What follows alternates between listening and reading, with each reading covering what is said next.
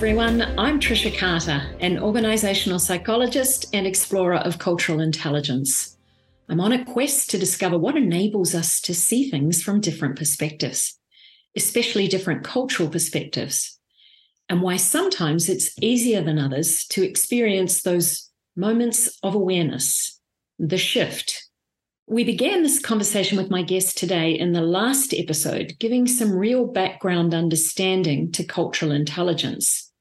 So if you haven't heard that one, you're not too sure what CQ is, you might like to jump back and listen to that, or you can do that after you've listened to today's episode. So to introduce Dave, this is David Livermore. He's a social scientist devoted to the topic of cultural intelligence. He's conducted significant research in the area, founded the CQ Centre, which has the online assessments, and that's where I was trained to become a facilitator in the CQ area. And he is a practitioner who's constantly working with global organisations, corporates and NGOs on how to increase the cultural intelligence in their organisations. Recently, he's taken on a new role as Professor of Global Leadership at Boston University.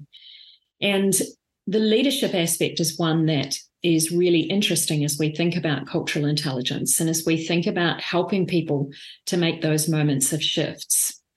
Today, we're going to talk about the element of cultural intelligence that is CQ strategy, what it is, how it helps us to increase our cultural intelligence, and where that process of shift fits into it. And because I'm asking all my guests the following questions, I'm going to ask it again of you, Dave, and maybe uncover some new stuff about culture and perspective taking together. So, Dave, what is a culture other than the culture you grew up in that you've learned to love and appreciate? So the way I would answer that question this time is a country of which I am a citizen, but I did not grow up there, and that's Canada. So I'm a dual citizen of the U.S. and Canada. Have never lived in Canada. And growing up, while my parents always retained their Canadian citizenship, I identified very much with being an American and, had some of just the healthy Canadian-American rivalries that were there. And over time, I started to realize that one of the reasons I think I appreciated Canadian culture so much is actually I resonated with many aspects of it more than the US culture. I'm sure in large part because my home and our family was a Canadian family, et cetera. So yeah, there's been a real resonance with that. And actually, only a few years ago, it was during COVID, I actually got the certificate to say I was a Canadian citizen as well as American. And, I haven't yet gotten a Canadian passport, but part of that was my mom had just passed. It was an important part of my identity to say, hey, this is part of who I am. So, oh, that's lovely. And in lots of ways, I think as a mother of someone we actually gave our children New Zealand passports. And Zach was not born in New Zealand. He was born in Australia.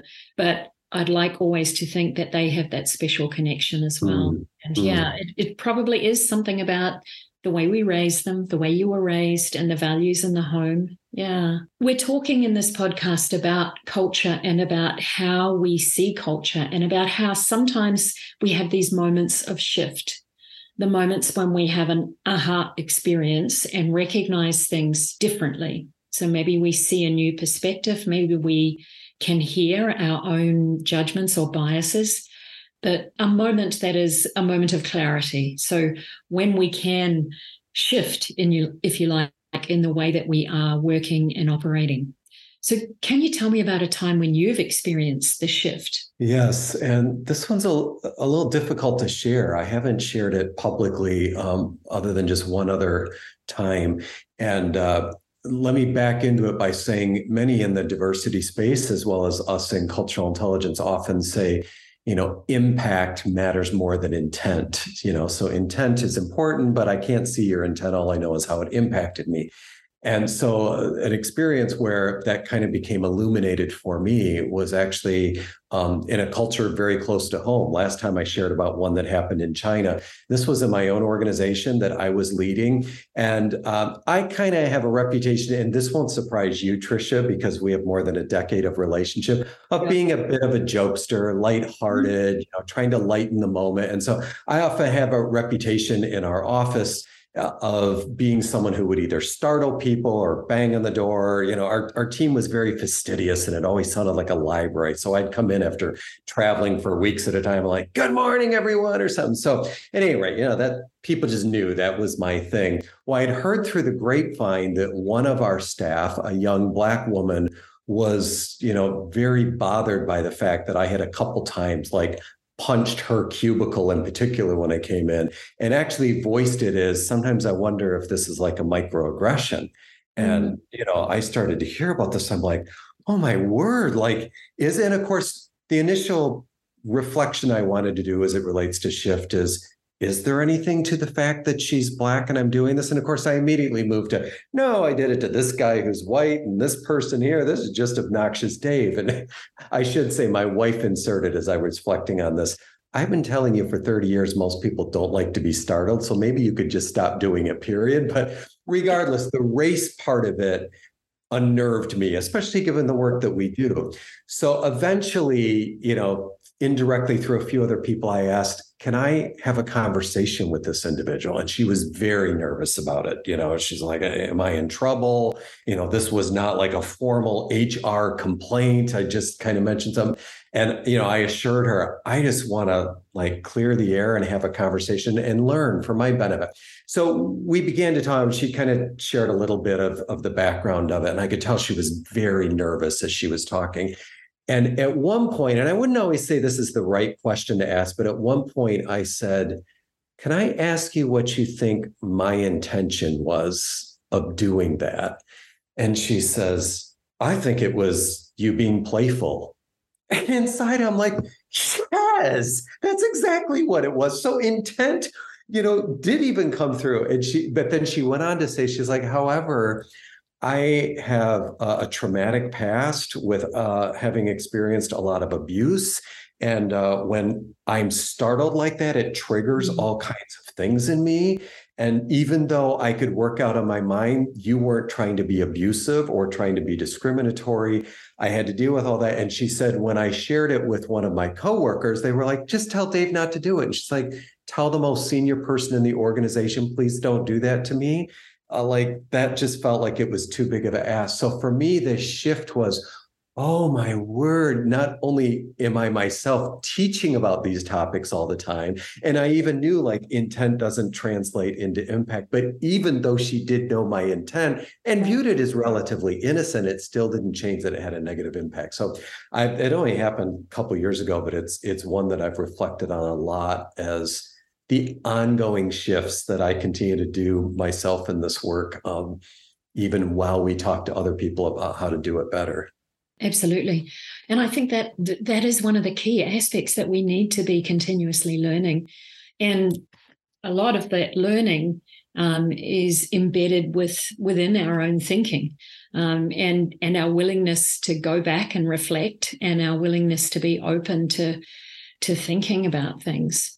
I guess there wasn't a specific moment. It was probably a growth awareness for you, the new awareness about intent and impact. Yes, I would say overall, it was over a series of several weeks of, moving from feeling defensive and like, well, fine, I'll just be Mr. Uptight and not show anyone like levity, to eventually, accepting it and having hope. But if I had to say a moment, it was at that moment in the story I just shared where she named my intent accurately. And it was like, I thought sure she was going to say like I was doing it to intimidate her or something. And then it was like, in part it was disarming, but it was, the very thing we teach so much in cultural intelligence, that, what means respect to me may not mean respect to you, and many other examples of that. Yeah. And what's going to build that relationship, or what are the barriers to building that relationship, might be unexpected and, something really important to somebody else that is of minor importance to us. And so if we aren't open to recognizing that. Yeah. And I think you really synthesized it well there, because I think that's where sometimes people become defensive in diversity training, or when we're talking about cultural intelligence of, well, give me a break. Like you were trying to be a nice guy. Well, it doesn't matter if I was trying to be a nice guy, if it makes you uncomfortable. And she could even see I was trying to be a nice guy, but Yeah. it doesn't matter that it's triggering experience for me. So, And we also need to acknowledge the role of your wife. Probably the person who is your reflection piece quite often, I imagine. no, that's a great point, because in both ways, as I was overreacting, she was also like, hang on, like the average person doesn't find that your humor is appalling and offensive, but that also doesn't mean you get a pass whenever you. So, no, I appreciate you saying that, because thankfully she's a confidant who will be hard on me. Most people don't like to be startled, but also be like, okay, let's not overreact here and say, my whole thing is a fake. I'm not even culturally intelligent in any way. So yeah. So let's take a step back and think about the aspect of cultural intelligence where the shift lives, which is CQ strategy. And you've researched this, you've written about this, you've coached, leaders around the world about this. What are some things you want people to know about CQ strategy when you are training or coaching them? one thing I would want them to know is you may already be doing, or at least hearing about, practices that will also help you in your CQ strategy. For example, all the talk that we're appropriately hearing these days about well-being, meditation, mindfulness, yoga, whatever one's preferred thing is. I mean, you and I know well that the research says exercising that muscle, even if it isn't related to an intercultural experience, can actually be something that will help you with it. So in part, don't make this harder than it is. Like, realize some of the other things that you're doing can help with it. I would say I've used in both the episodes we've done together, I've used the word reflection several times. And I do think that's something that's fairly concrete that people can relate to, of how do I reflect on this? For me, you know this about me, Tricia. For me, reflection happens most with writing. Like, I take my journal with me everywhere in the world, and almost every morning I'm reflecting a little bit on, what conversations did I have yesterday? Okay, I interacted with Tricia and I had an interesting conversation about something she's just been through. What did I learn from that? I have many friends and colleagues who would say, "Oh, I don't want to use that metaphor, but someone who might just say, please don't make me write. Let's just say it that agreed. way." And in some cases, I might say, "Oh, come on, push yourself." But in other ways, they may say, "I'm a verbal processor. Like, let me go for a walk with my friend and talk through the experience of what happened." So I think we need to pull back from the dogmas on, here's how you exercise mindfulness. You should be meditating 5 minutes every day. You should be journaling every day, or you must be doing yoga. No, you figure out what it is for you. You should be, if I can use a should, engaging in some kind of reflection, but find the one that, you don't have to work extra hard to do it. I mean, there's always some discipline. Two other things I'd say in terms of what I would want people to know if I was coaching or exhorting them to think about CQ strategy. One is just the value of a cultural interpreter. So particularly with the kind of situation that I just talked with, I have a few friends who also happen to be Black, but that there could be other individuals who could help me with this too, who I really processed that experience with them. And I knew they wouldn't worry about being tough on a white guy, would give it to me like it is, but like help me kind of think through what's an appropriate way to do that.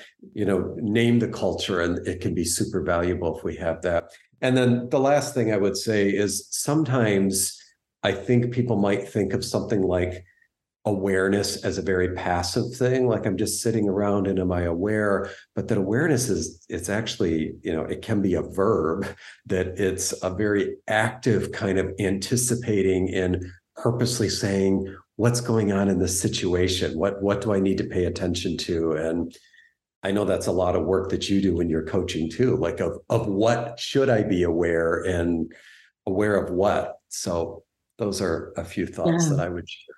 And those are brilliant. I think sometimes, like you, I've had people go, no, journaling, no. I mean, I wrote a guided journal to help people in the process of adapting to another country, and yes, you reviewed it for me, but I will offer that to people and they'll go, oh, not really my thing, which we understand. And some people don't actually process with other people as well.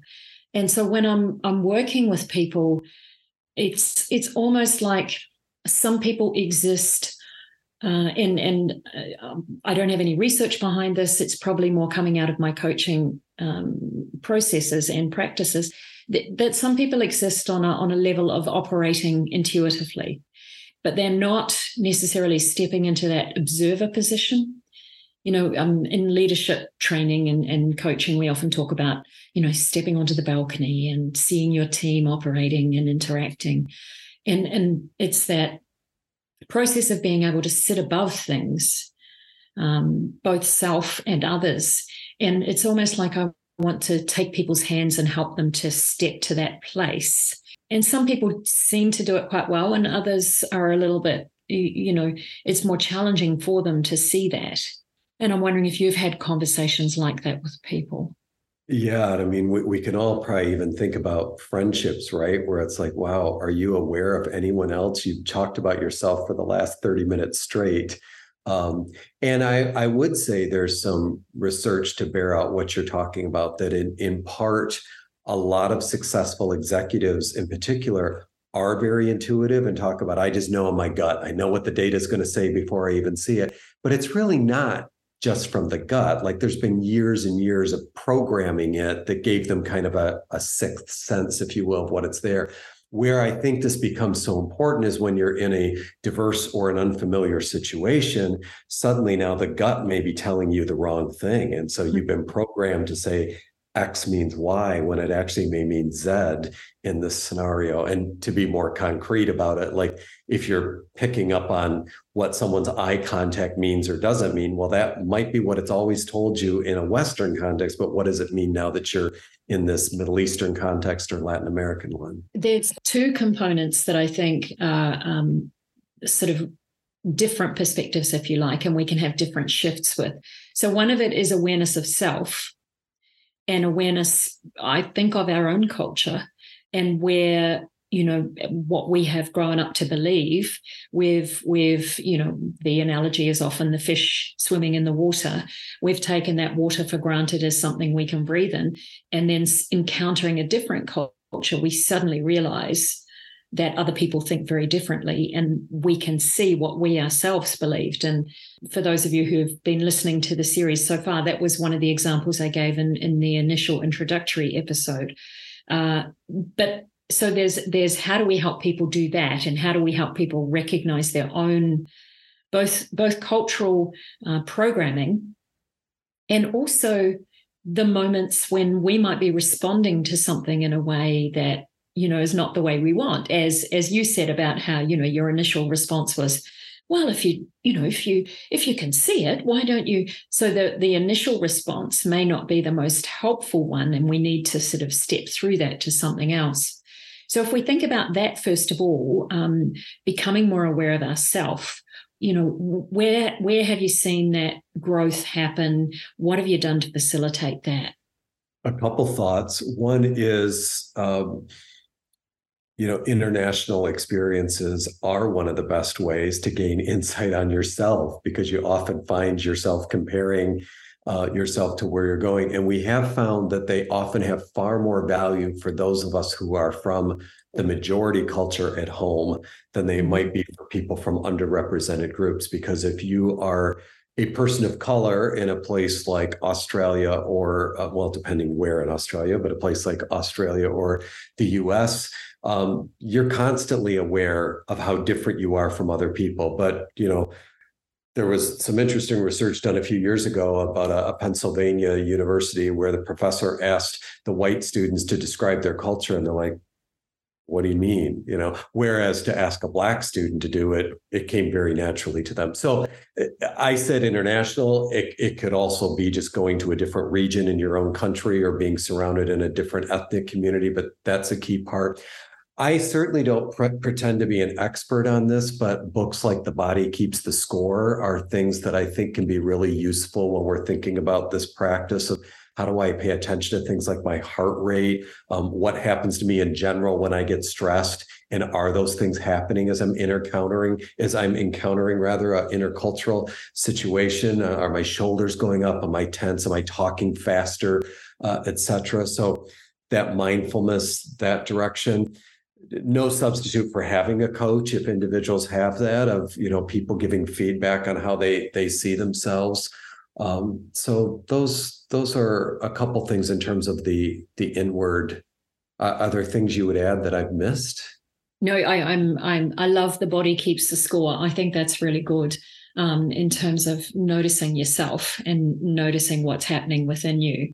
I also, it's almost like there's an element where you need to be able to notice your inner dialogue, and at the same time not get so caught up in it. So there's a balance there. And I'll often ask people, what did you hear yourself saying in that moment? What was going on inside your head? To sort of unpack a little bit around whether there's a bias or a judgment that might be happening, which we know unconscious bias, one of its problems is that it's unconscious. And right. So we often don't pull ourselves up on the thoughts that might be running through our head that might help us to uncover some of those biases. So yeah, it's a little bit like trying to take the conversations we might be having with ourselves. If we can make them explicit, then we can see them and sometimes see how ridiculous they are, or see where they are perhaps showing that other people are thinking differently, that it's not about judgment, it's about difference. Yeah, and you reminded me when you mentioned unconscious bias. I mean, another tool that many of us are very familiar with but may not leverage enough are all the different assessments and inventories that are out there. So whether it's something like the implicit association test, whether it's a CQ assessment, whether it's a cultural values inventory, and finding out, am I scoring more individualist or collectivist? And that can be a powerful tool of reflection, particularly if I then have a conversation with my team and I might say, this says I'm direct. I don't think I'm direct at all. And the team going, really? Because we all think you're very, or maybe like, yeah, I agree. You don't seem very direct. So, assessments only have value in the way that we actually make meaning from them. But I think that can be another useful tool.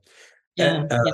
A strategy that I think may serve as a segue between the internal awareness and other awareness is sort of that infamous Toyota principle that they used of 5 whys, asking, why is it that this individual was upset that I startled them? Okay, well, why did that trigger kind of fear? Or why did they think that even though I'm playful, that you still wasn't a safe person to let them know, please not do that, et cetera. So I think in ourself, I can ask, why was I so irritated by that? Or why was I feeling so stressed? And when it's with others, I don't mean that we should be asking that person, why are you upset with this? But asking internally, what's behind that and what's behind that and that, so forth. So it's a fairly simple technique that, many of us have ripped off from the Toyota method of quality control, but to say in the awareness place as well, we can use it as a way to dig deeper into trying to make sense of our awareness of ourselves, of others, and of situations. Yeah, that's so true. The 5 whys is really helpful. If you're thinking about the awareness of others, and I know we've got, a whole lot of differences coming to the play here, and some cultures are more other focused. Some people's neurodivergence may make them, less able to observe others, or may make them increasingly aware, almost painfully aware of others. So what are the things when you're thinking about helping people to recognize how other people are showing up with us and taking that into account? I think we all know people who operate on their own track and continue on that track, and we really want them to be alert to what might be happening in front of them that they're just not observing.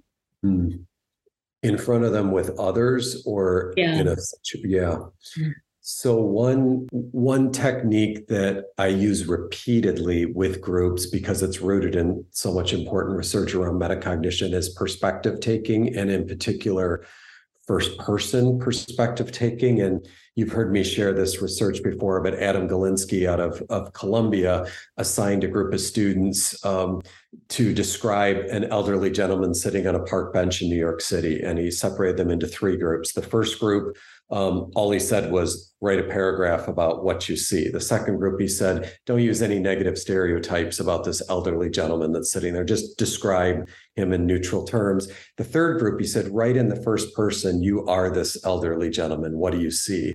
And what he found was that the first group very much resorted to a lot of negative stereotypes about the elderly. Oh, poor, clueless, lonely man, in his final years, withering health. Second group was just kind of clinical. I sit here every day. I see this. Third group wrote the most positive, humanizing description. I've had such a rich life. I've watched some of these same kids walk across these blocks for years to go to school and now to work and now taking their own kids. And so I'll often use that as, hey, particularly if you're interacting with someone who seems to not be able to even appreciate why someone might have a different perspective than theirs, try to voice their perspective in the first person in non-pejorative ways. And I was doing this with a lot of companies when we were in the throes of the vaccine debate surrounding COVID. And on both sides of it, for the anti-vaxxers, okay, could you for a moment just argue against yourself from the perspective of someone who thinks vaccines should be mandated in the workplace and vice versa? And it starts to mitigate some of this clueless sheeple who don't know what they're talking about, to saying, okay, even though I still don't agree with the perspective, I could at least see how you may arrive at that perspective that's different from mine. So I find it's just one of those relatively simple things, but it's just a shift. There's that word. I wasn't even trying to do it, but in helping us kind of think through the eyes of somebody else. And that is very powerful in the way you've described it, the research and then putting it into practice with, some of the clients that you're working with is very powerful. Thank you for sharing that. And that probably is a good place to wrap up. So thank you so much, Dave. I was going to say, is there anything else? And then I remembered that in your book, you were talking about don't ask if people have any further questions, but ask what questions do you have? So imply that there probably is something else. So what haven't we discussed that is part of your thinking that would have been helpful? There are a number of interesting innovations coming out to help us with the idea of mindfulness and metacognition. And some of those things are like eye tracking software to have people watch a video incident and see how they respond, looking at the brain activity. But a much simpler way that all of us can work on being more mindful ourselves of how our activity looks is things like filming ourselves on a Zoom call. Seeing like, it's painful, right? But watching the recording afterward. You and I were recently exposed to an application, Yodlee, having something that kind of tracks your communication and your word choice. And I remember you said this at the time it was being demoed to us, that not only the feedback from it, just knowing that your conversation was being tracked was a mindfulness activity, a metacognitive kind of exercise of thinking about thinking in terms of what you're doing. So for all the appropriate fears about AI and some of that's out there, there are also some really good tools that I think we ought to leverage to help us work on how we make the shifts related to our cultural perspectives and our development of cultural intelligence. Absolutely. And maybe there's some we can build. We'll keep thinking about this. Thank you so much, Dave. This has been really brilliant. I will be putting lots of resources into the show notes to help people just dig a little bit deeper. And feel free to continue on this journey with us as we navigate the shifts and looking to increase our cultural intelligence through increasing our cultural awareness. Thank you so much, Dave. Really appreciate it. Thank you, Tricia.